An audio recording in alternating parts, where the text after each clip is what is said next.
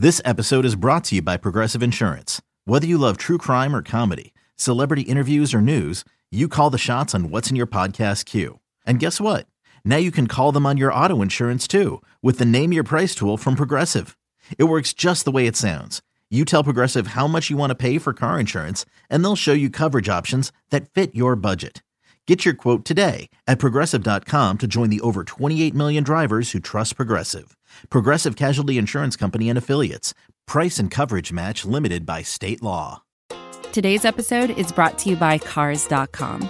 With over 2 million vehicles and 50,000 more added every day, Cars.com will match you with the perfect car for you, your budget, your life, your style. And if you're ready to say goodbye to your current car, Cars.com will get you an instant offer to cash it in. Just start by entering your license plate and get matched with a local dealer who will write you the check.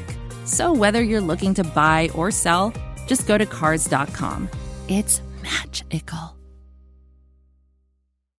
Switch to Sprint Unlimited Basic, featuring TV from Hulu and 500 megabytes of mobile hotspot. Plus, for a limited time, get 5 lines for only $120 per month. Hurry to a Sprint store or call 1-800-SPRINT1. Offer ends 8/16/18 after 1/31/2020. Pay $32 per month per line for 5 lines without a pay. One Hulu limited commercials plan per eligible Sprint account. MHS reduced to 3G speeds after 500 megabytes per month. Coverage and offer not available everywhere. Excludes taxes, fees, and roaming. Requires new lines. Subject to credit and 3 activation fee. Video streams up to 480p. Speed maximums. Use rules and restrictions apply. Blog Talk Radio.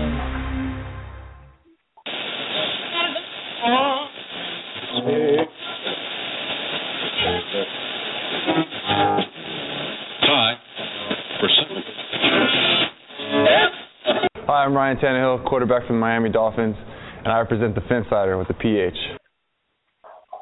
Thank you, Ryan, for that wonderful lead-in. Hopefully you can throw some deep balls to Mike Wallace while he's still on the team.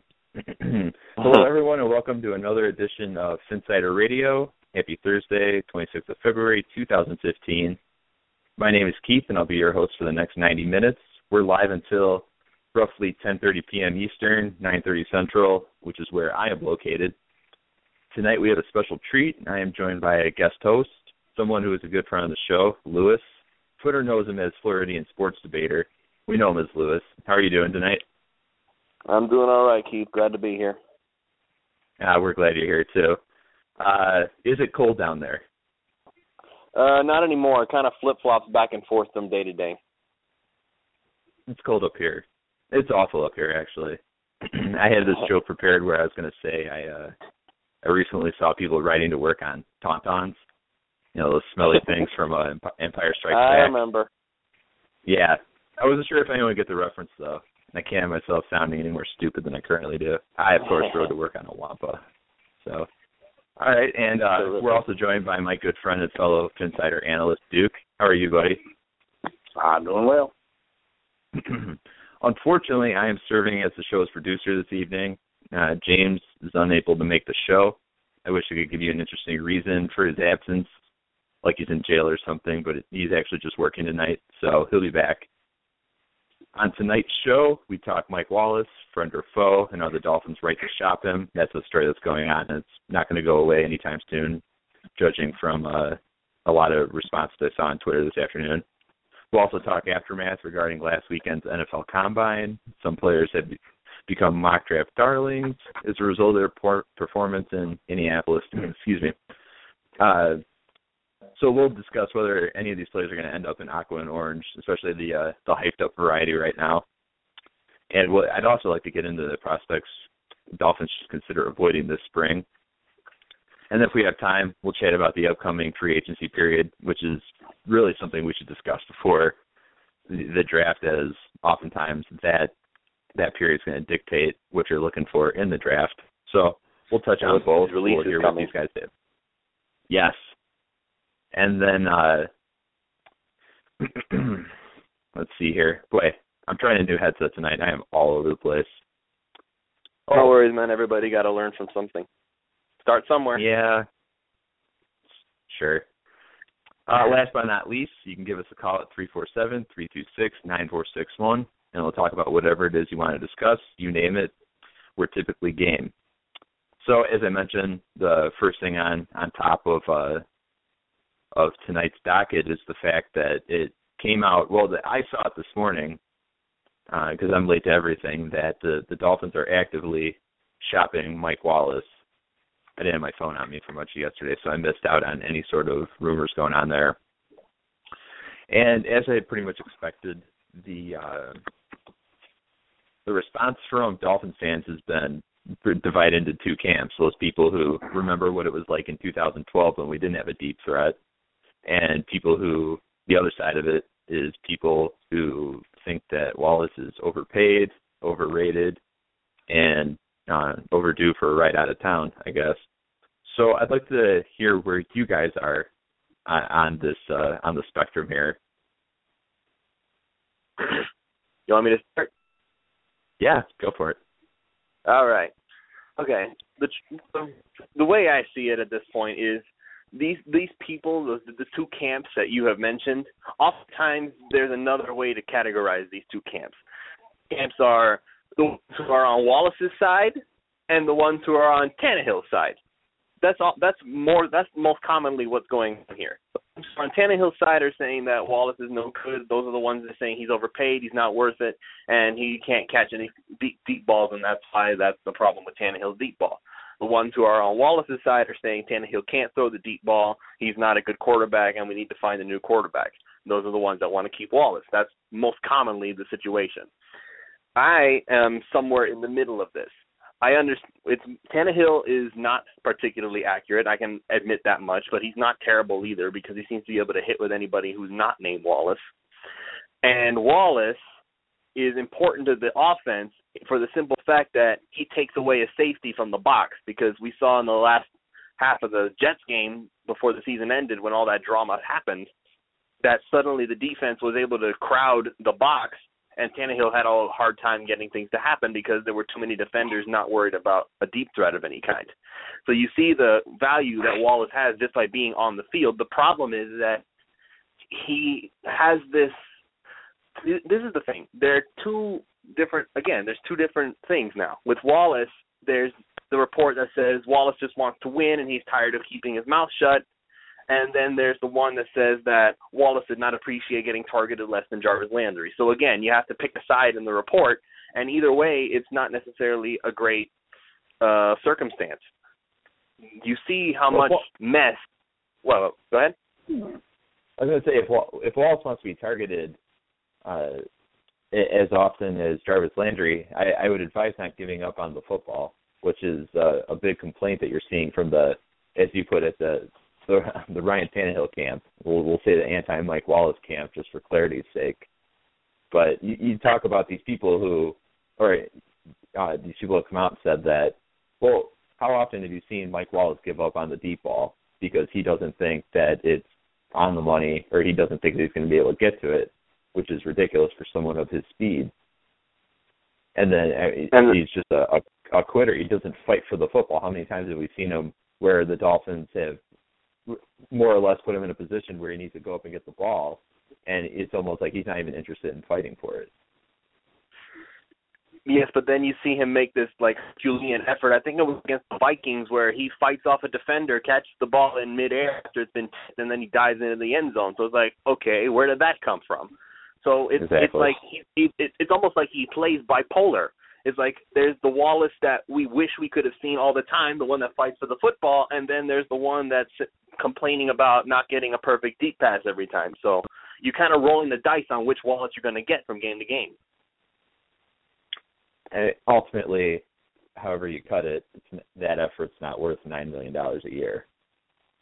So well, I don't know. Can we say that picking up someone else who might be cheaper is going to cause defenses to respect the offense so much? Because, I mean, I can see what would happen if we did Torrey Smith or something like that, but I don't know if Torrey Smith is actually going to make it out of Baltimore. They may find a way to keep him because they like to sign their own guys, and they recently called out the Wallace deal saying that it was a bad idea to begin with. So thank you, Ravens owner. I don't even know his name, Steve Barucci, I think I want to call it. Bisciotti. Okay, thank you. So you got to look at it like that. Who is out there that the defenses would respect the way that they do Wallace. I mean, people will call out Wallace and say, "Oh, he gives up on the ball and he can't catch it. He doesn't track the ball well." Nevertheless, defenses play differently when he's on the field, and they crowd Tannehill when he's off the field. So that does make an impact. Duke, do you think that the Dolphins can find a similar Wallace effect with Philip Dorsett sooner rather than later if they draft him? Oh, absolutely. I mean, how many teams out there have Mike Wallace's speed that can still produce explosive plays? You know, there's plenty of them out there that can do it. It's just a matter of, you know, I mean, I think what you said earlier kind of hit on it a little bit. Is a lot of these fans are remembering 2012 and thinking, if we get rid of Wallace, we're going to go back to the Stone Age again. And you know, they're saying we got to keep Wallace because of that. But it was almost like at that time the Dolphins were like, we need to add speed, so let's go find the absolute fastest human being in the NFL and put him out there. But you don't need to have Mike Wallace speed to be effective. You just got to have speed, and you can find that in the draft. Now, in terms of what Lewis was talking about, I agree that there are two camps there, but with the Tannehill thing. But my thoughts on Wallace are, a lot of these fans are saying he was brought in to be this explosive deep threat and make big plays.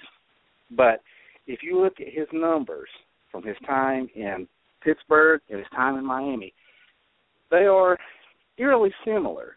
He's scoring about the same amount of touchdowns per year as he did in Pittsburgh. He's averaging less yardage, but he's only averaging like 8 yards less a game. So, I mean, he's still getting similar numbers. The question is, do fans expect him to have more numbers than that? And my argument against that would be, well, he had Ben Roethlisberger, who is a better quarterback, better at throwing the deep ball, can extend the play better than Tannehill can. Mike Wallace was purely a deep threat there. He was not asked to run all these additional routes that he's being asked to run in Miami. And he still only got 10 touchdowns. He still only put up, you know, a little bit of, you know, not the kind of yardage you expect for the price tag that he's getting. Another argument that you see with the Wallace camp is that, well, his speed takes the top off the defense. You have to have a safety in the box and all that stuff. Well, you can find that guy, but if that's all you're going to use Mike Wallace for, then he's way overpaid for that. I mean, you don't need a $12 million a year receiver just to run deep routes.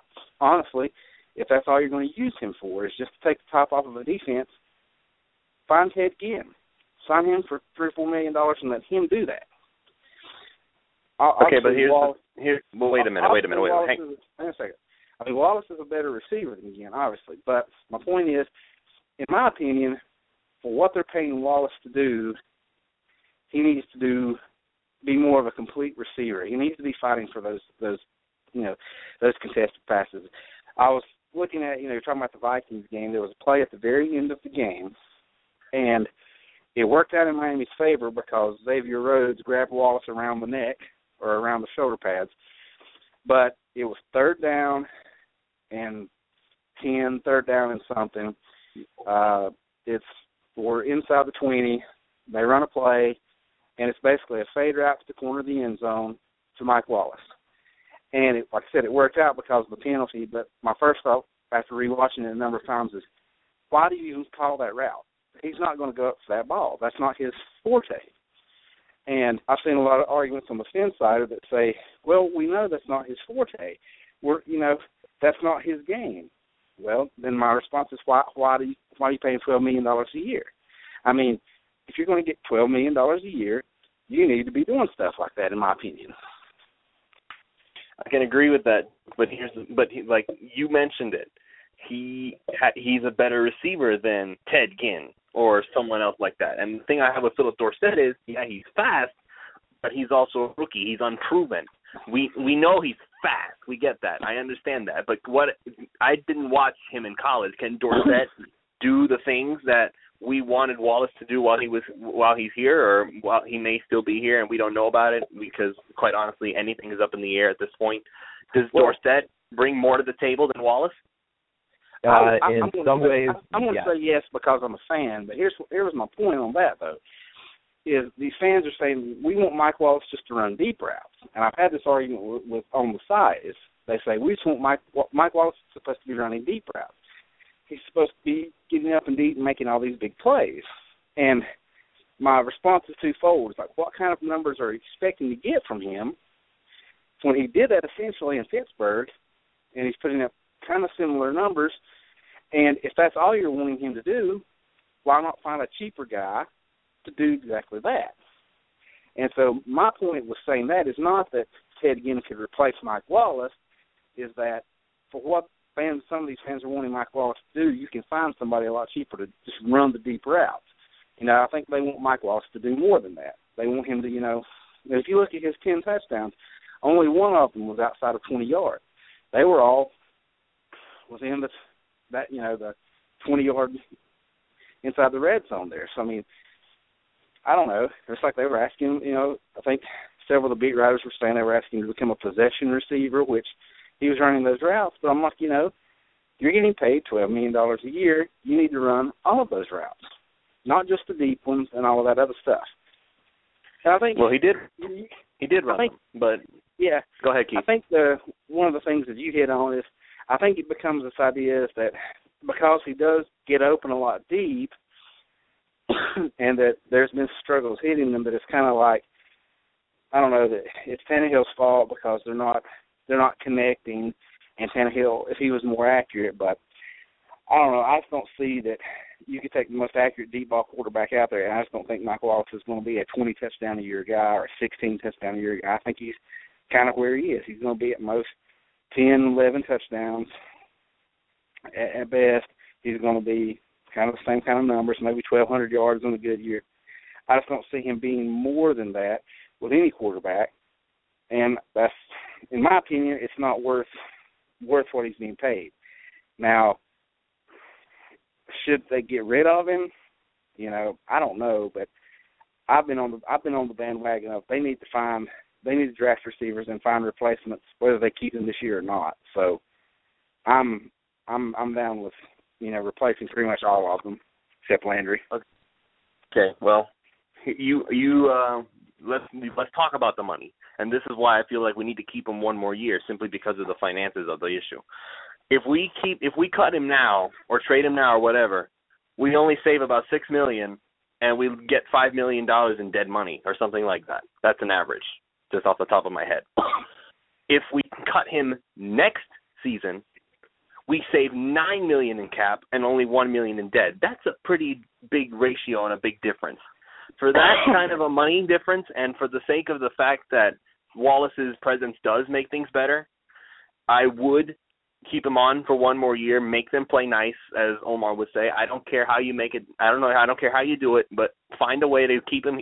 He's still under contract. In all honesty, if they wanted to make him stay, they could make him stay. So the problem is the coaches don't seem to want him around, and that to me is a problem. We're back to the whole attitude, and Philbin doesn't like attitude, and so we don't want him around. That's an issue to me. Wallace, in all honesty, is obligated to stay until we tell him that he's out of here. Getting rid of him, to me, is a very stupid move, not just for the playing standpoint, but also in the money standpoint, because $5 million dead money and $6 million cap saving is way worse than $1 million dead money and $9 million in cap saving. That's a huge difference, and I'd be willing to keep him around for one more year, if only to make sure we save that money and keep the dead money from getting to him. A couple things on that you just mentioned that I want to go ahead and sort of expand on. And number one is the fact that you said play nice for a year. Haven't the Dolphins sort of gone down the path of no return here by openly shopping him, if those reports are indeed true? I mean, this is a guy that was pouting after his first game with the Dolphins because he wasn't targeted enough. So if that's the case, and the Dolphins are actively shopping him, and they decide that they want to take the route next year with the $1 million in dead money, as opposed to a much larger amount this year, how how do they plan on making it work with this guy for one more year? Just play. And look, here's another thing that I talk about, and this is something else that needs to be addressed. If Tannehill has more time to throw the football, then it's possible that we could get to that point where the progression can be made to go deep. We know that Bill Lazor's offense is a dink and dunk kind of system. Go through your progressions, find the first guy that works, and just get it there. The deep ball is like, it seems to be like it's the last thing on the list all the time.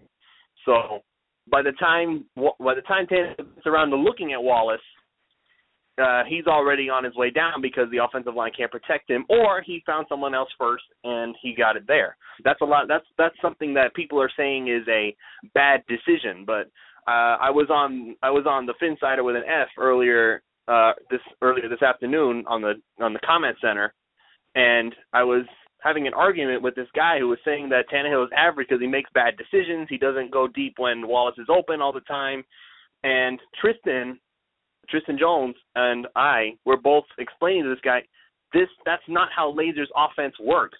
You go through your progressions and you find the first guy that's open. It's not a matter of, oh, this guy's open, but wait, let me go see if Wallace is open to go deep. That's not how the offense works. That's not how Tannehill's being trained. So how can you expect him to ignore everything that he's being taught for the sake of maybe I can hit the home run right here? He's going to do what he's taught. He's not going to go against everything that they've been hammering into his head for the past year and a half. That's just not how it works. That's not Lazor's offense, and people are getting upset for the fact that Tannehill is doing what he's told. No doubt about that. One thing I want to get back to, well, first of all, I want to mention that we're taking live calls right now. If you want to chat in, you want to get in on any of this that we're talking about right now, or you want to go ahead and bring up a different topic, 347-326-9461. We're on until about 10:30 Eastern, somewhere around there. Just one more thing on Philip Dorsett, because you asked for a sort of comparison between those two. And what I can really offer you is this, that the big difference between Mike Wallace and Philip Dorsett is size. Because Mike Wallace is about 6 foot, whereas I think Philip Dorsett runs about 5'9". I mean, he's not a large individual, but what you get with Philip Dorsett that you don't get with Mike Wallace is Philip Dorsett is an excellent route runner. Just outstanding. I would compare him to Brandon Cooks last year out of Oregon State, which is a nice, Brandon Cooks is a little bit thicker of an individual than Dorsett, but these blazing fast guys who happen to just have an ability to dice the route tree. Those guys have it. So that's what you're getting in return. But the one thing you brought up is that Dorsett's an unproven commodity, whereas you know what you're getting with Wallace. In addition to the malcontent behavior, you're getting a guy who does take the top off the defense. You're getting a guy who stretches the defense whether they or not they like it. It's going to happen. Now, my issue with Mike Wallace, and it has been really, I'd like to preface this by saying we were all thrilled when the Dolphins signed Mike Wallace 2 years ago, correct? Correct. Yeah. I know Duke was. Lewis, how did you feel about it? I felt excited that we were moving forward and trying to get a number one receiver, because I was in the camp of, yes, finally a deep threat. We can stop with the Mike Sherman vanilla offense. We can make things happen. Little did I know that Wallace was a malcontent and Wallace was going to wind up not working out with Tannehill. That was a shocker to everybody. We thought that this was going to be something great, and it turned out to be something awful depending on how you look at it. Wallace is present makes Lazor's offense. No one's faulting you. We all felt the same way. We were all excited about it. And to be honest with you, he's still a great weapon on this team. But one thing that Duke brought up that I do agree with is people can go ahead and dog Ryan Tannehill for his inability to land the deep ball consistently. But there are times when I just watch Mike Wallace go for the ball, and I think, you could have Warren Moon throwing him to the ball. Warren Moon, in my opinion, the best deep ball thrower in the history of the NFL. Throw that out there every day. I believe that. I watch him play. I haven't seen anyone else. I've seen guys come close, but I haven't seen anyone throw the deep ball like that guy. Not even I said it after the game and kept telling the media to ask Coach. is that I worry that he's a quarterback killer. For as good as it's great that he brings all that ability to the team. It's outstanding, and it's a weapon that, well, you can put a price on it. It's $12 million. But there are times where I think that as much of a weapon as he is, he's hurting our quarterback.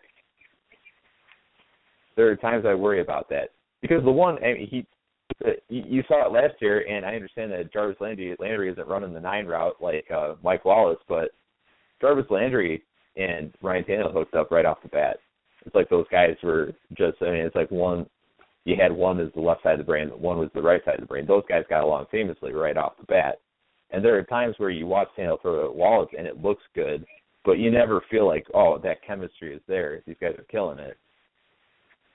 So moving forward, my big argument with Mike Wallace is that I don't think he's done enough to support this quarterback. I feel like all the questions people have about Ryan Tannehill involve Mike Wallace or what Mike Wallace is doing.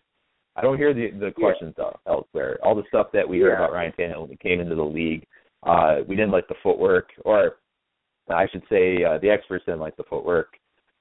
People weren't thrilled about his ability to throw up in the middle. His out routes are great. People questioned his ability to throw the crossing stuff, the timing stuff over the middle. And we've seen improvements in all areas. His footwork is just night and day compared to when he came into the league in 2012. We've seen how he throws over the middle, and he spit balls into windows that just boggle the mind. So he's gotten that. The questions that remain with Ryan Tannehill all involve what Mike Wallace is doing, and I understand that that's not something where you pass the buck and say, well, I think that's something that Wallace needs to figure out. But it bothers me that this seems to be the only wide receiver relationship that Tannehill hasn't solved thus far. So that's just something. I'm not saying that that's justification for moving on from this guy or upsetting him and telling the press that you're shopping him or moving him when free agency begins. I'm not advocating any of that. I'm just saying that I get both sides of this argument going forward, and both sides have legitimate points. Well, and we're going to hear a lot more about it. Here's what I would add to some of the stuff you were saying there. Number one is that we know from tweets from beat writers and so on and so forth that during the pregame, Brian Hartline is out there with Tannehill running routes. And I know you and I discussed on the site a few years ago where people were saying, well, Ryan Tannehill doesn't throw with anticipation. Yet there was a YouTube video we watched where Ryan Tannehill was looking downfield. I think it was against the Raiders in his rookie season. And he throws this one pass before Brian Hartline's even out of his break. Perfect pass with anticipation. Again, that comes from that repetition before you. See the same thing with Jarvis Landry. You don't ever hear about Wallace being out there. Now, I don't know how other quarterbacks do, but it seems to me that the guys that have the chemistry are the guys that work with the guys that work with the quarterbacks and go out there and do that stuff. And I think that's part of it. Like you said, Brian Tannehill's throwing to Jarvis Landry or throwing to Brian Hartline, and he knows where they're going to be. He trusts that he can make those good passes, and it looks great. Whereas with Wallace, sometimes it looks great, sometimes it looks forced. And I think that's part of it. People talk about Wallace having a great work ethic because he's out there on the jugs machine. But in my opinion, he can be out there pregame running those routes. Let Tannehill know this is, when you run this route, this is where you're going to be kind of stuff. The other thing is, I think fans are worried that if they get rid of Mike Wallace, it's going to be like 2012 in the sense of they got rid of the playmaker and didn't replace him. Now, I would be upset with that. Even though I'm not a huge fan of Wallace, I would be upset if they didn't try to do something to replace him. As far as, I think they can find a guy, even if it's not a proven guy, you can find a guy like Dorsett or one of these guys in the draft that's fast that can take the top off of the defense.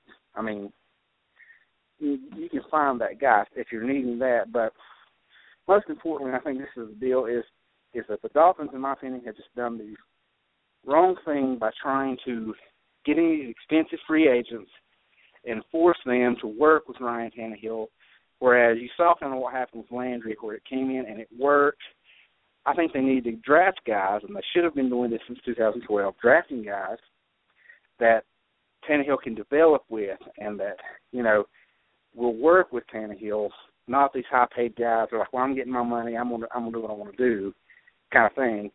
And I think that's where they've messed up. And, you saw what the Colts did with Andrew Luck.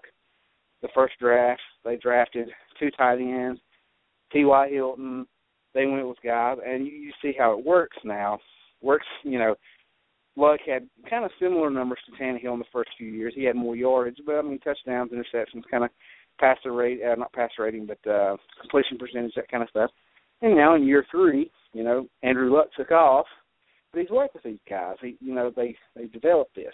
And when you bring in free agents, a lot of times it doesn't work. And so that's why I'm such a big advocate. Go ahead and get these guys in the draft. Get these hard-working guys. One guy that I've, besides Dorsett, that I really like is Jalen Strong. One thing I read about him, and we'll go on this more, I guess, when we go to Combine talk, but one thing I read about him was that he studied defensive playbooks as well as his own playbook so that he would find out what defenses were being ran when they ran certain looks on offense, so he would know how to beat that defense. And that's just stuck with me because I thought that's a guy who wants to be great. I read that Jarvis Landry is out in California, I believe, or somewhere working out because he wants to work on his explosion. He wants to prove he can be an outside receiver, not just a slot guy. That's what you want. I want a guy that's driven to succeed. I want a guy that's going to work hard all the time. And I want, and you need these guys to develop as a quarterback. And I don't know. I just think that the Dolphins have kind of done Tannehill wrong in that sense by year 1 taking away the best playmaker they had, giving him kind of a very weak core, and then instead of addressing things in the draft, going through with free agency and trying to build that way. I don't know. So I'm hoping they change that this year. I'll talk about injustices, Duke. How about the fact that he's more than any other quarterback for the past 3 seasons? That to me is more of an injustice than any kind of receiver trouble that we may have given him without the free agent stuff. First, give him some protection. Then let's figure out the weapons. Well, and see, that's part of what I was talking about on the Phinsider today was that, in my opinion, looking at this draft, there are so many good receivers at the top of the draft, and it's pretty deep receiver class too. I think it would be now, and Keith, you and I have watched tape of Brandon Scherf. Okay, we sat there and watched some videos of him and laughed at just how ridiculous he was destroying these helpless defenders. And if they drafted him at 14, he would instantly make that offensive line better. Lamar Miller might average 7 yards a carry behind that guy. He's going to be an instant upgrade on the offensive line. He's going to help out. But as much as I like him, I think that's a waste of resources to go after a guy like that when you can probably find a decent guard in free agency, pay a little more money, but I'd rather pay money to those guys in free agency, at least for this year. Find Orlando Franklin or Clint Bowling or whoever. Get those guys, address the lines through free agency, and use the draft to build your playmakers because those are the expensive guys to sign. We're having this whole debate about Mike Wallace, mainly because, nobody was having this discussion with Mike Wallace. He was making $6 million a year. But he's making $12 million, and people are like, should we get rid of him? What are we going to do? So, pay the guard $8 million a year, even though I might be able to pay him. Draft your receivers, and not the other way around. I want to make one more point. Go ahead. I was going to say I want to make one more point about Wallace, and then I'd like to move on to the combine and the receivers in particular, because I feel like a generous amount of Dolphins fans were keying in on the wide receiver workouts, seeing what was going to happen there. I know I was. That was the thing I was most interested this weekend. The one thing I want to say about Wallace is, regardless of what the Dolphins do, this is an important season coming up here, and that this is year 2 of Laser and Tannehill. And this is going to define a lot of things. I've seen an idea, and I have to say that if it comes to this and it's an option, I'm likely going to get behind it. But if the Dolphins move on from Joe Philbin, do they consider Bill Lazor as head coach? And that's something where if if this season progresses the way I think it will, and those guys continue to show the sort of relationship that really, in my opinion, blossomed throughout 2014, if we see that continue this year, yeah, I'm all for that, because I think that that's an important dynamic. Like I'm sorry for the comparison here, but you hear people talk about Mike McCarthy and Aaron Rodgers, and I'd like to have a quarterback and a head coach who have that kind of relationship. I don't see Tannehill ever having that kind of relationship with Joe Philbin. I do see it with Bill Lazor. You can just tell how those guys really work off each other in terms of coach and quarterback. So that's important. So I don't want, the reason I mentioned Wallace in the same breath is I don't want him to ruin what could be an incredibly crucial year between those two. I don't suspect that'll be the case, but that's something that I've had in the back of my mind. Well, I'd like to move on to the receiver part that I mentioned previously, and I got something up on Twitter. I didn't really understand the first part, what he brought up, but I certainly understand the second part. It's Zach, who I speak with often on Twitter, and he mentions Parker, Strong, and Dorial Green-Beckham, who are obviously some of the big-name receivers, first-round receivers, we'll say, in this draft. I have a couple of questions with these guys that I'd like to ask you. Number one, because I know I have an idea what Duke will say. I'd like to hear what Lewis says. Jalen Strong is getting a lot of attention as a result of his combine, because you look at his tape, and I hate to pardon the term, but he plays like a bully in the red zone. The guy is just an absolute bull in a china shop, but he's dominant in the red zone, and his ability with back shoulder throws is outstanding. The guy is just a force. So just watch him play this year in the red zone. He was awesome. He caught my attention early on. He goes to the combine. He runs well. I think he ran the 4.4s just off the top of my head. 4.44. Yeah. So he puts that up there, and it's not like you think like, I'm not really too into this guy, and then you see that he's running a 4.44, and you think, all right, now I'm all about him. It should not come to that. You hear that cliche, but it's true that you just want it to support what you see on film, and that's a faster time than what I saw from him on film. But I didn't need a 4.44 to tell me that guy would be a great fit in Miami's offense. So the question I have with him is, if they take him at number 14, are you okay with that?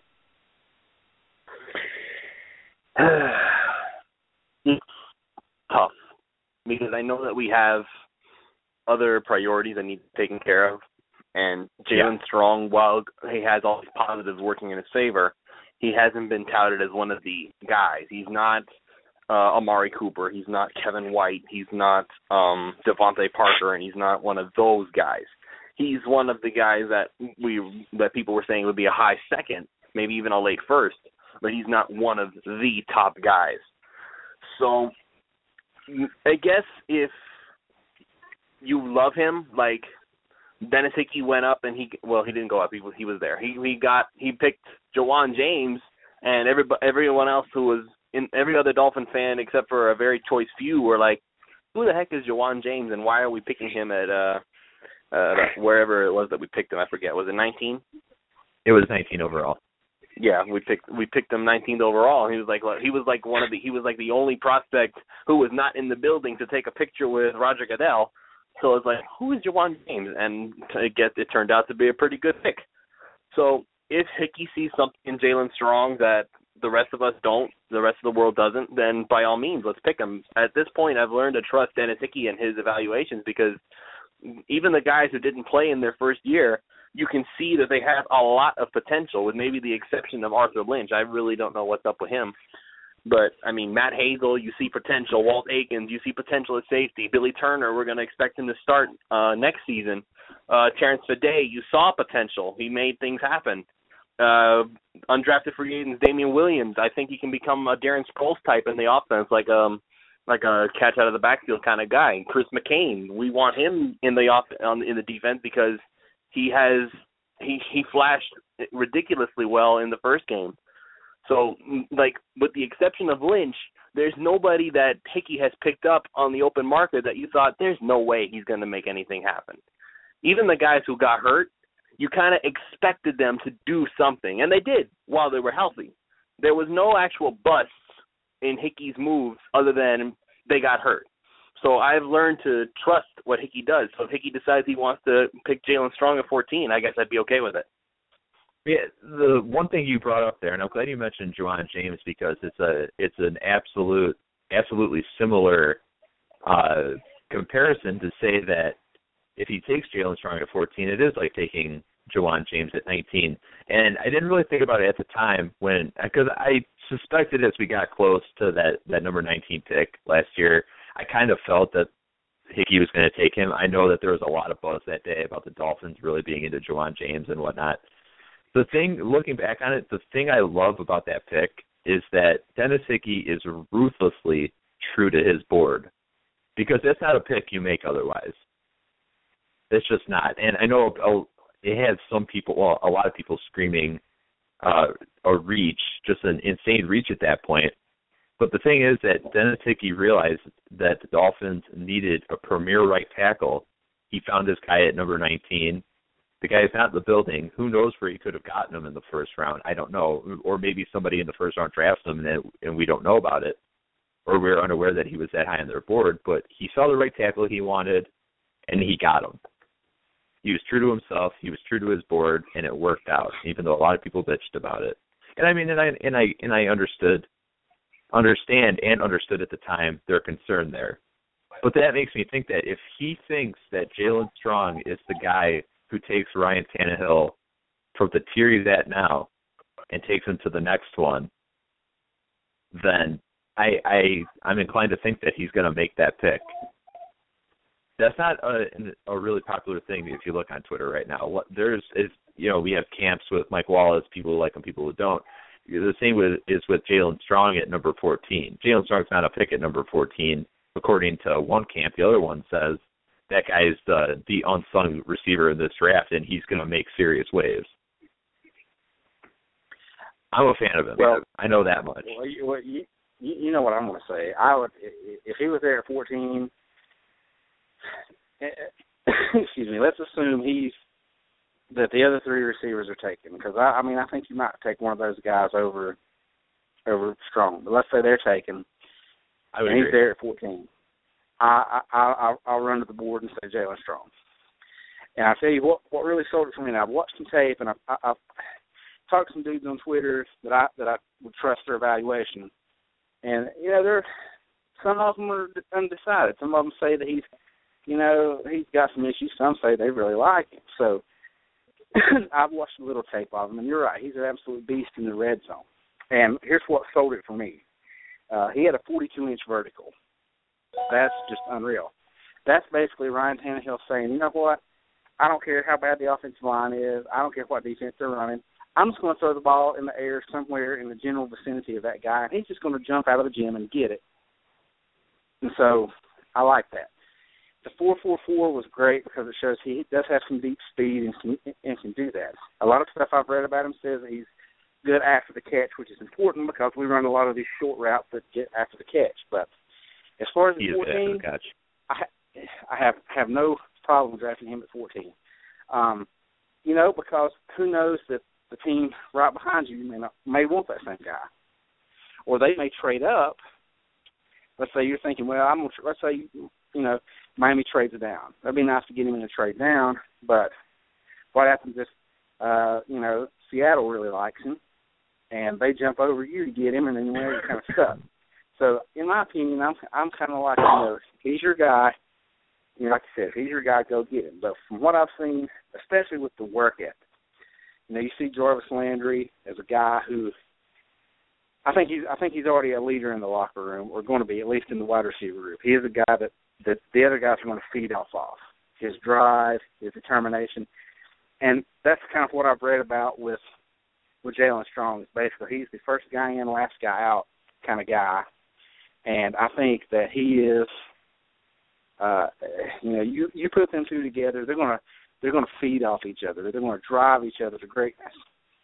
And then, of course, if I had my way with it, I would get Philip Dorsett right after that, and you're set.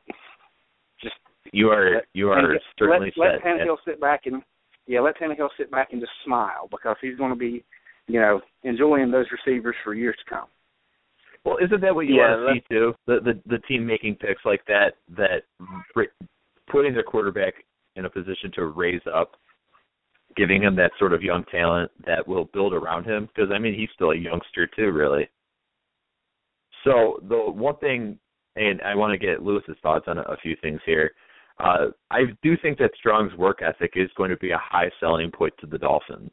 I mean, if they liked Jarvis Landry, is an absolute gym rat too when it comes to that kind of stuff. I mean, he trains, he studies, that guy is prepared. I think that's actually the word I would use for these guys. The Dolphins want these receivers who are prepared. And if we're talking about the range of where receivers will go in the first round, we're hearing that Jalen Strong's the guy you could trade down for. I'm starting to think that he could go in a range from us at 14 to I think Cleveland's at 19 this year. And then I think you've got San Francisco at 15 looking for a receiver too. And that could turn into a real gauntlet for the non-Cooper, Parker receivers out there. White's already gone. Lewis and I were talking before the show about how we assume that guy's going to Oakland, and that's that. So on top of that, what I wanted to bring up to you guys, I'll let Lewis start. What about Dorial Green-Beckham? Why did you bring it up, man? Well, like we said the last time I came on the show, the thing with Beckham, the Green Beckham, is he could potentially be the best wide receiver that's available in the draft just with his measurements. I mean, 6'5", he ran 4.5 or better, I think. So it was like 4.49 or something. And he's 6'5".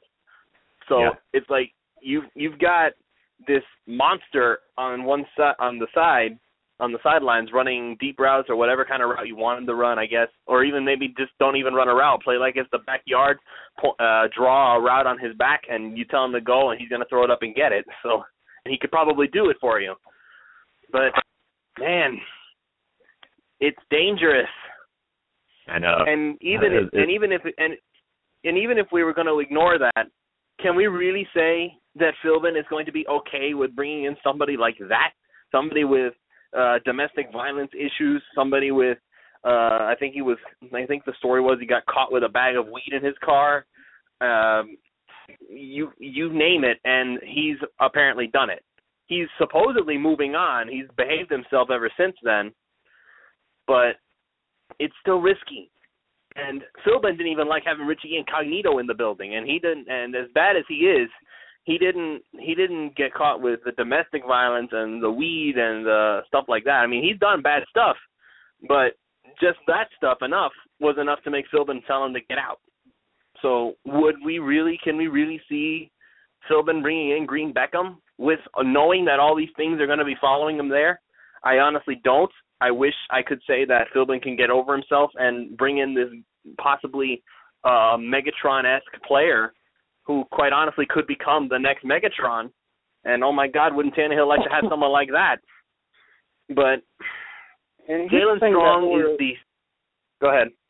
I was going to say, here's the thing about Dorial Green-Beckham, and I did this comparison on the site in a comment, is he's 6'5", 237, ran a 4.49. But by comparison, if you look at Jalen Strong's numbers, put them up at least the athletic numbers. They both had the same size hands, 9-inch hands, which is kind of small for guys of that size, but whatever. Let's see. Strong had the faster 40 time. He outjumped him in the broad jump and had, I think, Green Beckham had a 36 vertical, whereas his was 42. Now, I mean, those are kind of irrelevant numbers, but my point toward that was, I was like, all these fans are talking about, let's get Dorial Green-Beckham, and I have no problem with that. If the Dolphins get him, you will not hear a peep out of me about it. But for all of that stuff you were just talking about with the off-the-field issues and all of that stuff, you can get what is arguably an equal, if not better, athlete who is a big guy, big target at 6'2", with an equal good-sized catch radius, and doesn't have the off-the-field issues and good work ethic. Hang on just one second. I don't know, man. Because Jalen Strong is not getting comparisons to Calvin Johnson. So that's the thing that's keeping Green Beckham on a lot of boards, because some people have told me that his Green Beckham's football IQ is close to nothing.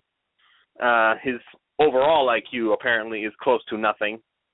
And some people have brought up concerns that the kid is shaking like a leaf during his press conference at the Combine. It's like, well, I don't really see that. And even if he were, I don't blame him, because I watched that press conference when on the St. Louis Rams website, and there was like maybe one question out of the 20 plus that they asked him that actually had something to do with football. I mean, give the kid a break. He wants to move on. You guys are the ones bringing it back and shoving it in his face. If he wants to move on and he's trying to make himself a better person, why do you keep bringing his past to him? And you are here at the Combine to watch him work out for football, not giving him not sitting him down in a psychiatrist's chair and seeing what makes him tick. I mean, come on, man, give him a break. I agree. I feel bad for him, especially if he's that nervous when he's up there. But I also understand that teams are grilling him and the media is grilling him because someone's going to entrust that guy with a lot of money. And I mean, and you brought it up. We've talked about this multiple times over the past couple of days and really the past week. It's a risk. I mean, there's no doubt about it. You bring that guy in, you're rolling the dice. You could end up with a guy who's just unbelievably talented and just dominant on the field. Or, I mean, I apologize for the comparison because I don't think he's this bad, but in terms of talent, I would use this comparison. Or you end up with Lawrence Phillips, you know, a guy who was just an incredible player, but just couldn't behave himself, you know, one way or another. It was just always a problem with that guy. So I understand both sides of it. And I have to say that I like Dorial Green Beckham. I love the idea of Ryan Tannehill throwing to him. But I saw enough from Jalen Strong last weekend to say that it would be great if the Dolphins, in theory, could trade down a little bit and then get him. That would make me happy.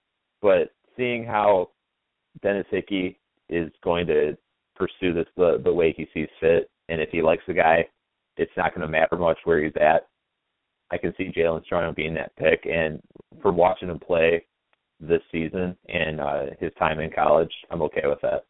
I think that guy's a phenomenal talent. And I agree that he's not getting the Calvin Johnson comparisons.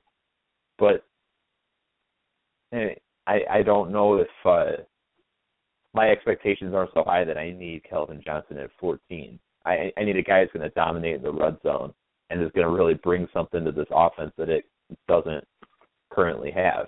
And it does not have a player like Jalen Strong. Yeah, and look at all the touchdowns that Mike Wallace scored this year. Look at all the types that they used him on. Is Jalen Strong a guy who could replace Wallace in that regard for those type of routes? And I believe he is. You know, that's a lot to ask of a rookie. But at the same time, I mean, just like I said, look at those types of routes. I'm trying to, like that one in Chicago, that the back corner of the end zone. You know, that was a great pass from Tannehill, but you got to consider the margin for error with a guy like Wallace is a lot smaller than it is with a guy like Strong, just because of the catch radius. So, I mean, even though that was a perfect pass, Tannehill could have thrown that up, you know, even higher or whatever else away from the defender to get to a guy like Jalen Strong. You know, he's going to have to learn to win on those types of routes, but I think he's a guy that by week 17, I think fans will be saying, yeah, that's the guy. And in this offense where, and I think in this offense where that's the problem. Another problem I have with signing, you know, expensive free agents, especially at wide receivers. We're going to spread the ball around.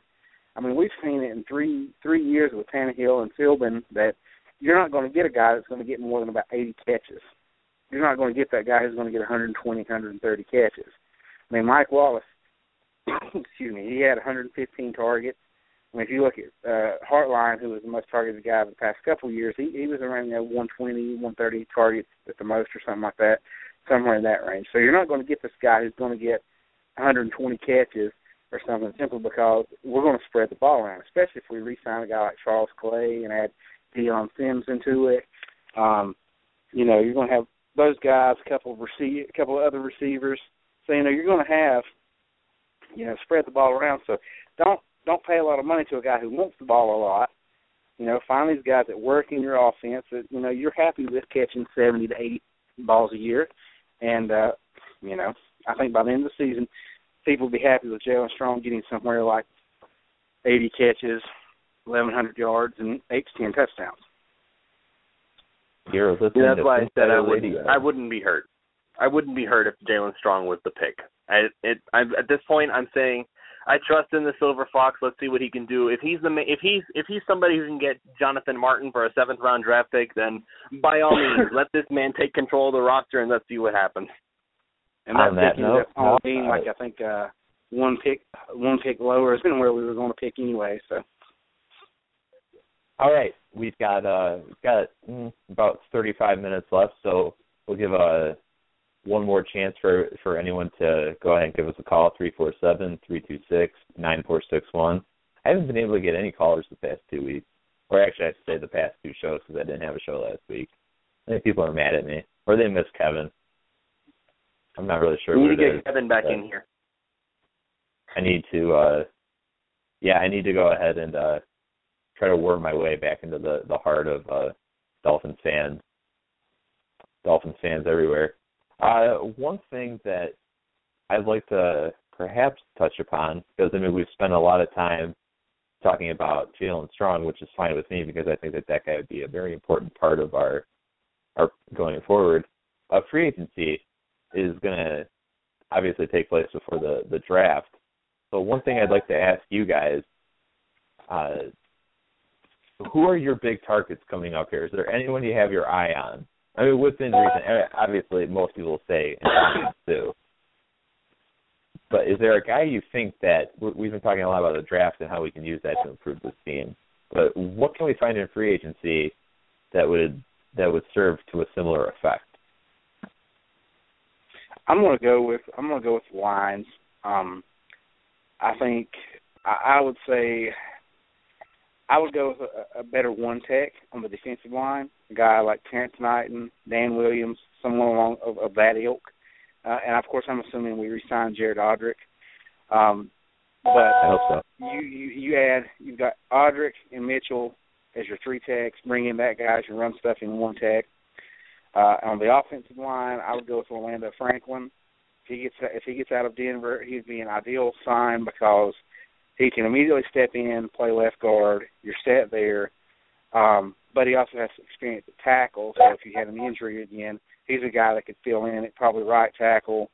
And, you've got some versatility and some depth there. So those are the 2 guys that I'll be, the 2 positions I would like to see Miami address mainly in free agency. I'd rather going after David Harris in a possible inside linebacker, which that would be another ideal thing to do in a sense, so that you don't have to use a draft pick on that. But I think if you went with David Harris, they would probably end up drafting a guy later just to kind of develop behind him, as opposed to I think the other guy that I saw was Mason Foster, who's like 25. So if you sign him, you're not going to draft a replacement. But those are the 2 positions. Let's build your lines up this year in free agency, and go after playmakers in the draft. How about you, Lewis?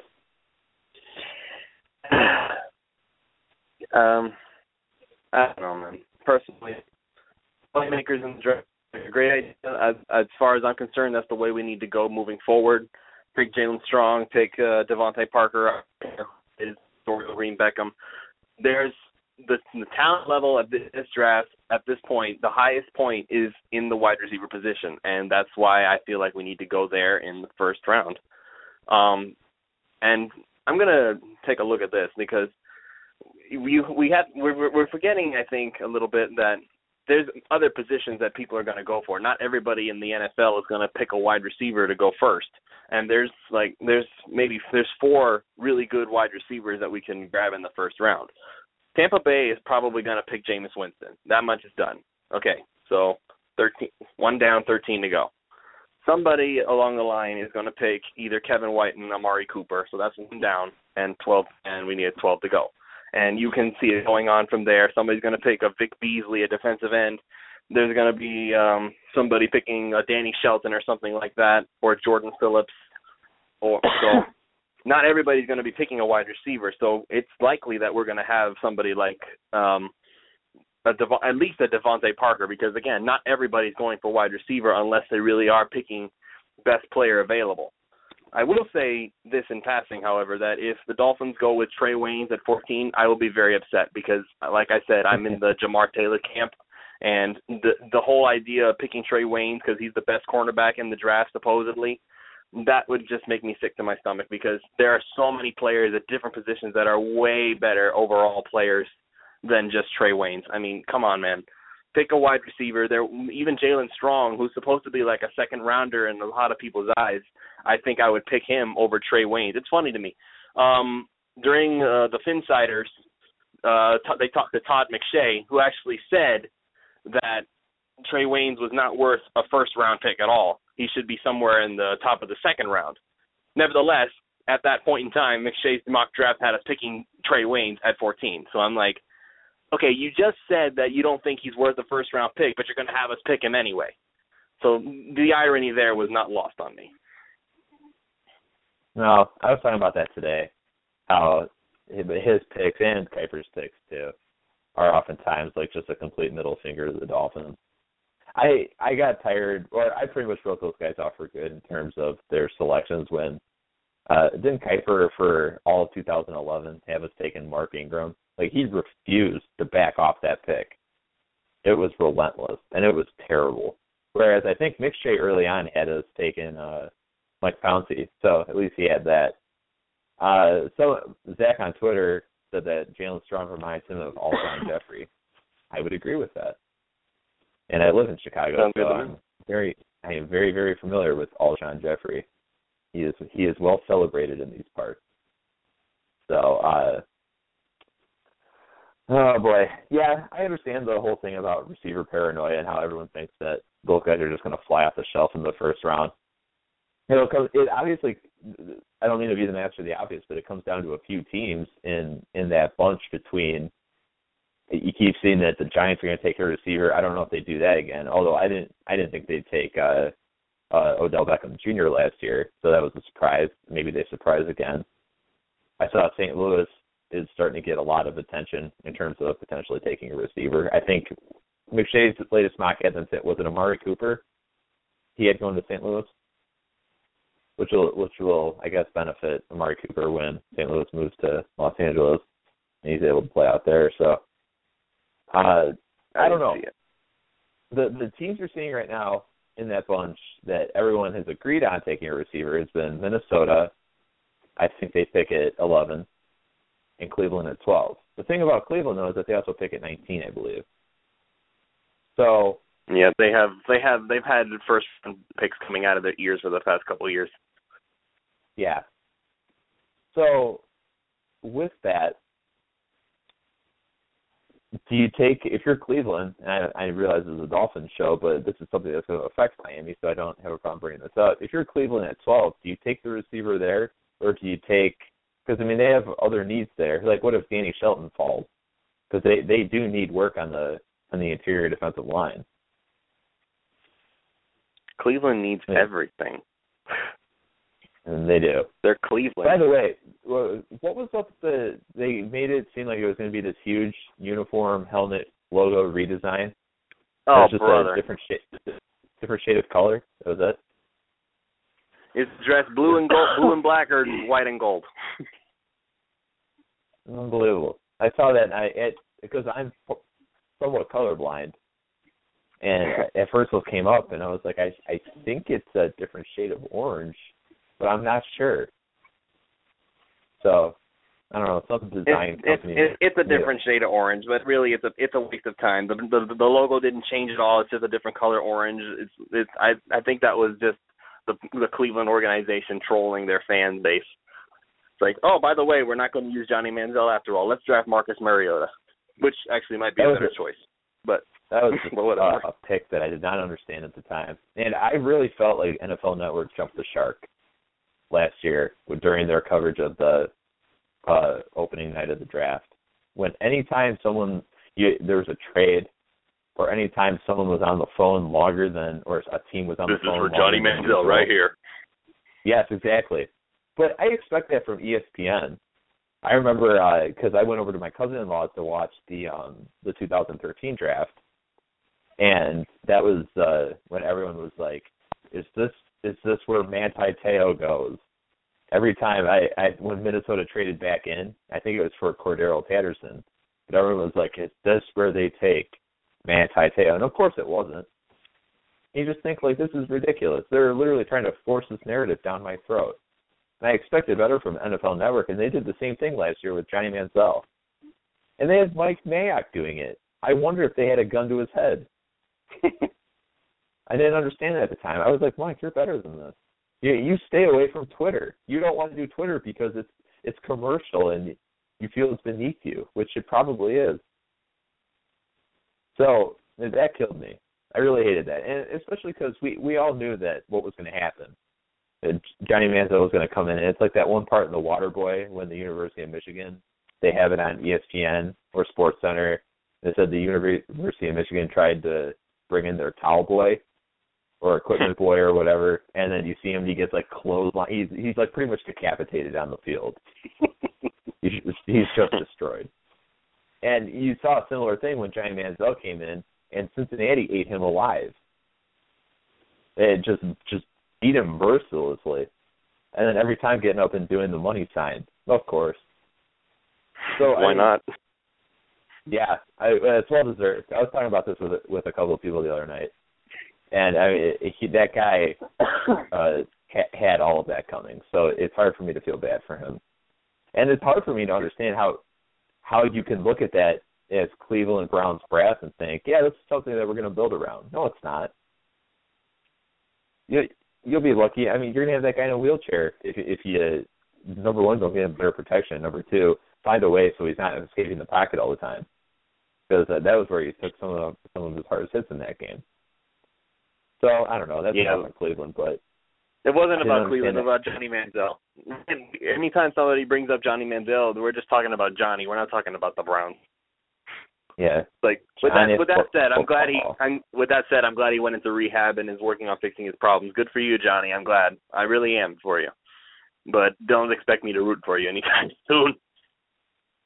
I would be horrified if he was listening to this show, just so you know. Yeah, I don't think he's listening to this show. Yeah, that's okay. He's not a fan of this show.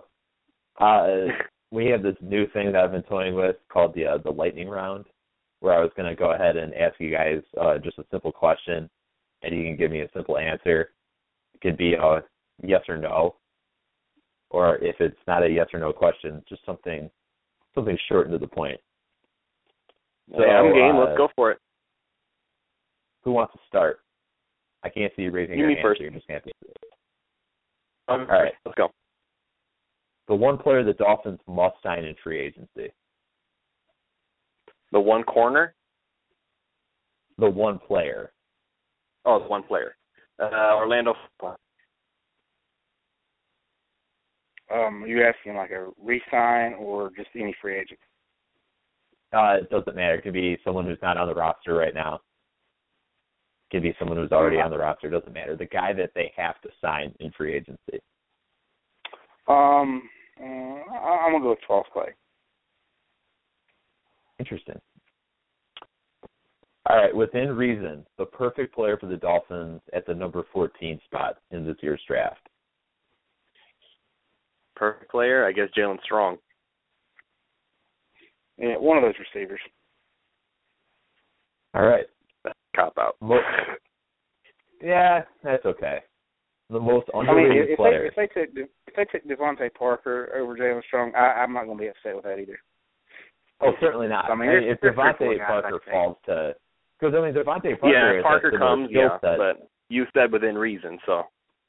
No, that's fine. But I mean, he is. I've seen people say that if anyone's going to get to number 14, it's probably going to be him. And I mean, what a gift that would be to have a choice of Devontae Parker and then a couple of other guys, because Devontae Parker has that sort of post-up game in the red zone. I mean, and that's why we're hyping up Jalen Strong so much, because that's just in his DNA. That's a part of his game. And Devontae Parker's got that too. So that's just something I'm not going to say no to if it's something that's on our doorstep at number 14. But I don't want to get my hopes up either, because then he could go much earlier than that. All right. The most underrated player in the 2015 NFL draft. That's a tough one. You go ahead, Duke. You go ahead, Duke. This isn't my thing. I'm thinking about it. Think faster. There's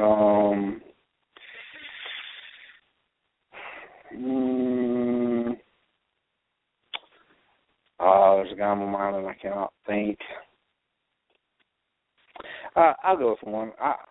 Not really necessarily underrated, but I'm gonna go with John Miller from Louisville. I watched him in the East-West Shrine game, and I think he's gonna be a starting guard in the NFL for several years. He's not getting a lot of.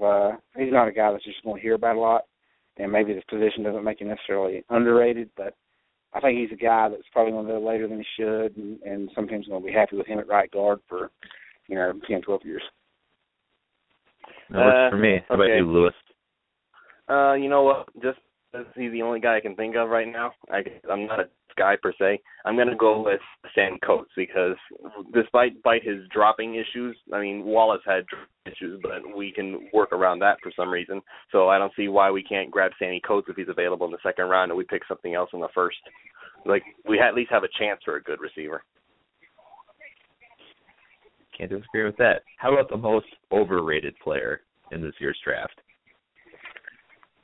Marcus Mariota. Oof. That's not very nice. They always overrate the quarterbacks. They do. I don't know if I disagree. That's the thing that's really upsetting. Who was tired of Johnny Manziel being overrated? I rest my case. Yeah, but I don't want to see anyone pile drive Marcus Mariota the way I wanted to see somebody deliver just insert your favorite WWF finishing move on Johnny Manziel, and I would have been okay with it. Give him the tombstone. Like, too bad, man. Jameis Winston's going to go first, and then we're going to hear about when's Marcus Mariota going. I'm going to go with the guy you talked about earlier, and that's Trey Waynes. Oh, you guys are birds of a feather there. That's funny. I was reading stuff on the site from fans long before this process even started, and they were like, I don't know that I want that guy on my team. So, I know they're in fast 40 and all that stuff, but a lot of stuff I'm reading is basically like he's kind of like the quarterbacks in the 2011 draft. The cornerback class is kind of weak, and he's the best of a weak bunch, so it's kind of like, just because he's the best of a weak bunch doesn't mean he's going to be great anyway. So, I just think he's a little overrated at this point. The world's tallest midget argument. Yeah. Interesting. Well, I will say that I don't think it does him justice to say he ran a fast 40. I mean, you saw him run that thing, right? Like, it was like he kept accelerating. I mean, I don't know if you want to, there's plenty of ways to describe it. Some people call it the fifth gear. Some people call it like, top end burst. That's a popular one. But, I mean, he definitely, he rolled through that thing. I don't know. I'm undecided on him because I don't dislike him. I mean, he's not I thought he played with good technique. He's not like a technique wonder kind or anything. It's not like he comes in there and it's just like for the next 60 minutes. So, do you agree with the Keith guys? Do you guys agree with the criticism lately that he has tight hips? I would say he looked tight in the way that he turned at the combine. Yes. Then I don't want to. Vontae Davis had tight hips at the combine too, just so you know. So okay. I remember that was a conversation I had with people, and I mean that just never ended. Because I was a fan of Vontae Davis probably I was interested in the Dolphins drafting him probably around like October 2008 because that was when I discovered ESPN's like draft, their top 25 draft board. I think it's top 25. And I remember he was like number 2 on that thing. He was just behind Matthew Stafford. And I was like, okay. And I remember watching him play because he played for the University of Illinois. And I thought, like, wow, this guy is outstanding. I just really, what a behavior case, which obviously had legs because there was some issues when he was with the Dolphins. So, anyway, that's enough with the reminiscing. Okay, this is my last one. Ryan Tannehill, over under 40 touchdown throws in 2015. I don't see him getting 40, guys. No, sorry. What was the question? Tannehill, over under 40 touchdown throws next season. I'm going to go under because it's pretty high total. Touchdowns, elite numbers. I mean, if you said 35, I might have gone with an over, but with 40, it's a little much for me. I was 40 is a little much for a lot of people. Not everyone. Nah. Well, Aaron Rodgers is Aaron Rodgers. Give him a break. Well, it's important to note that you saw a general decline in touchdown throws last year because Rodgers had, 38? I want to say. And that's a down year? Well, considering a couple of years prior, you had, 3 guys who were in the mid to high 40s? And you saw the yardage back off too. But I remember a couple of years ago when you had, I think Matthew Stafford threw 5,000 yards or something close to it, some insane amount. Obviously, they weren't running the ball much, but you saw those totals really back off this year. So you had Rodgers, and Rodgers didn't lead the lead in touchdown passes, but yeah, I think he had 38. I think he went 38 and 5. He had 5 picks, which is impressive. But I think Tony Romo only had 9 interceptions. Yeah, I mean, don't quote me on that, but I'm fairly certain it was single digits for him, and I understand he missed a few games, but for that guy, that's still impressive. Tony Romo is what Ryan Tannehill might become once he has an offensive line. 8-8, 8-8, 8-8 is not a coincidence. And then once the offensive line was elitified, I guess I'll use that term. I just made it up. Once they got elite, they got over the hump. That's not a coincidence. Give Tannehill an offensive line and see what happens. I mean, it really is that simple to me. Give him a weapon like Dez, give him an offensive line like the Cowboys, and we're going places. Done. He's got mobility. Tannehill can run. Romo. He just doesn't. Tannehill can run. That's not an issue. He needs to run more. He needs to. I don't look at Tony Romo and think like, oh man, that guy's going to escape the pocket. Especially not now with the package that he's got. Yeah, Romo finds a way to get out if he has to. Nah. Tony Romo. Well, his back is thrown out. So. Yeah, well, like I said, once the back issue set in, he really lacked any sort of mobility, and you saw that really hurt him, especially in that game against Green Bay in the playoffs. Because it's whenever the pocket caved in on him, he just had nowhere to go.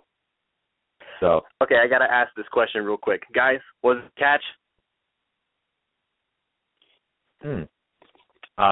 Well, no. And that hurts me to say because I thought it was an incredible. I knew as soon as he didn't control it going to the ground that it was going to be an issue. But the problem I had with that rule is that it's not like he caught it and just went to the ground. He caught it. He made a move going forward, stretching for the boundary. And not only that, I'm trying to. There's one other point I was going to make there, and then I got lost in it because it just annoys the crap out of me that wasn't a catch. It's a bad rule.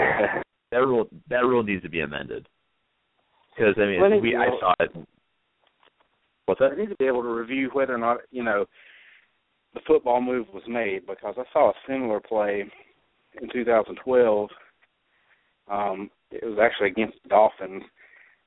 Stevie Johnson caught a pass, beat Sean Smith down the sideline, laid out for a pass, it was like he took another step and dove for the end zone, and the ball hit the ground, and they ruled it was incomplete.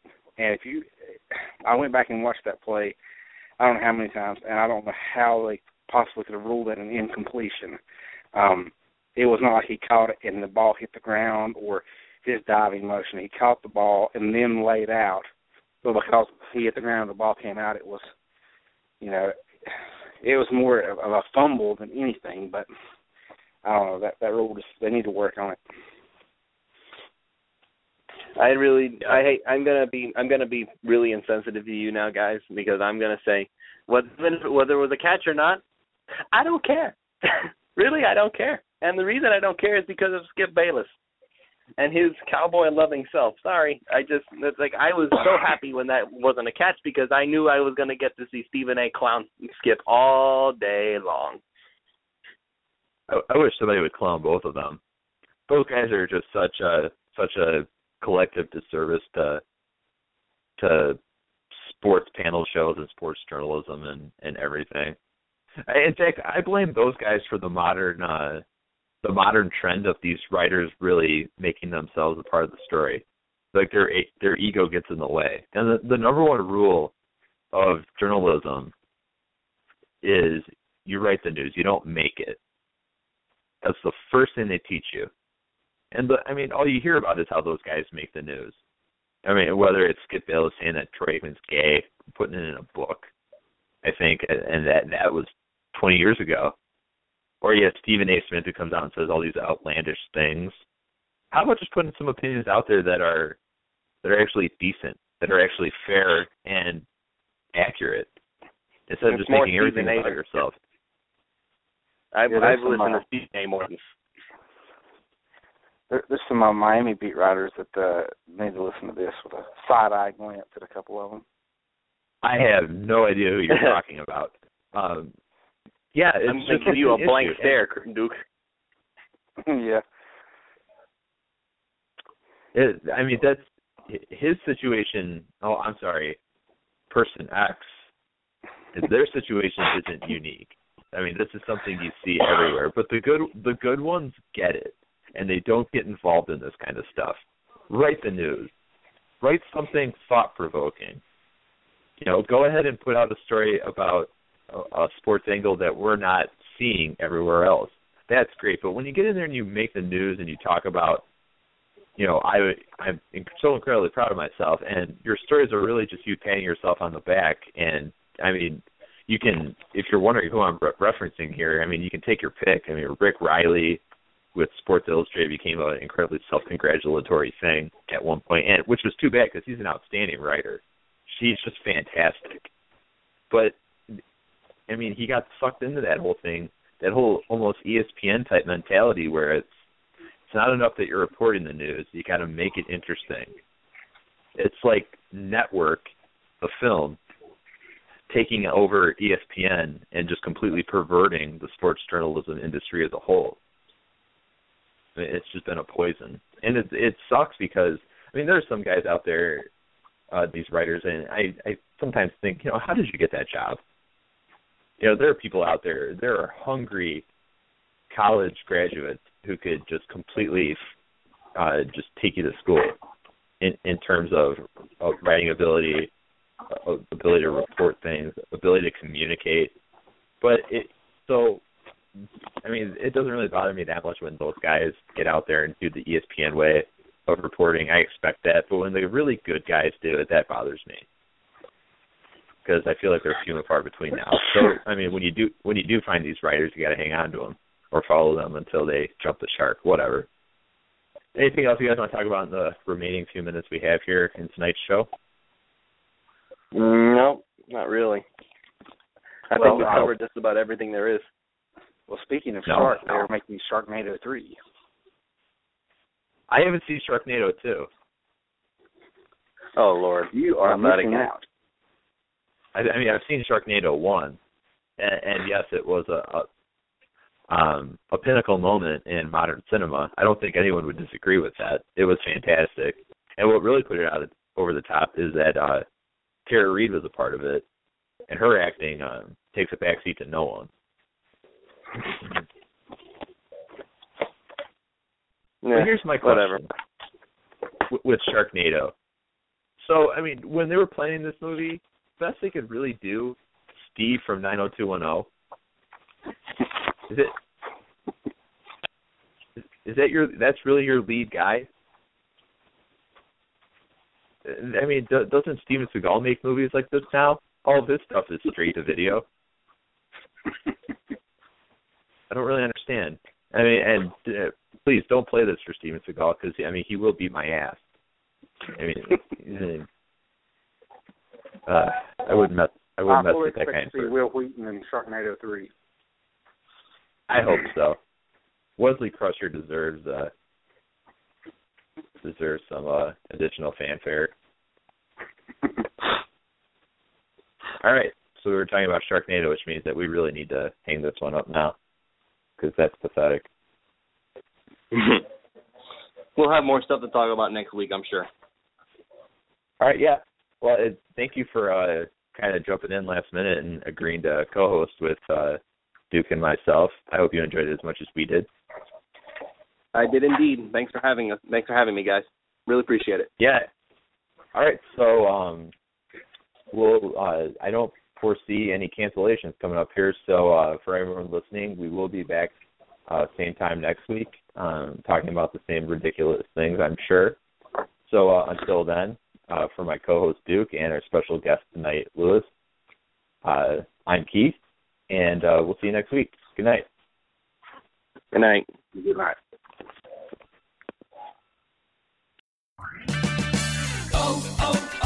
O'Reilly. Right now at O'Reilly Auto Parts, pick up a bottle of Seafoam motor treatment on sale for $7.99. Plus, earn double O Rewards points. Help your engine run smoother and last longer with Seafoam motor treatment on sale now at O'Reilly Auto Parts. Better parts, better prices every day. Limits apply. See store for details. O'Reilly Auto Parts.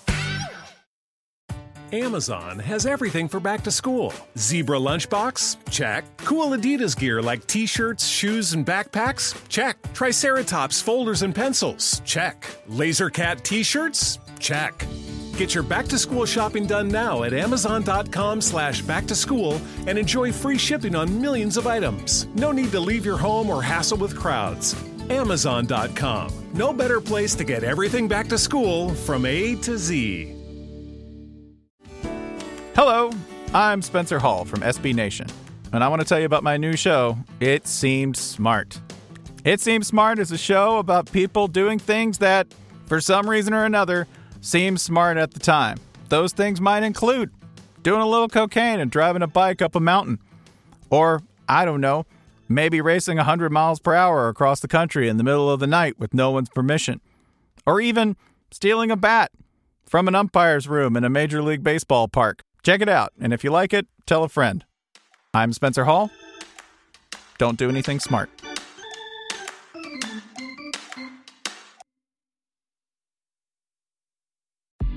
Support for Pivot comes from Polestar. At Polestar, every inch of every vehicle they design is thoughtfully made.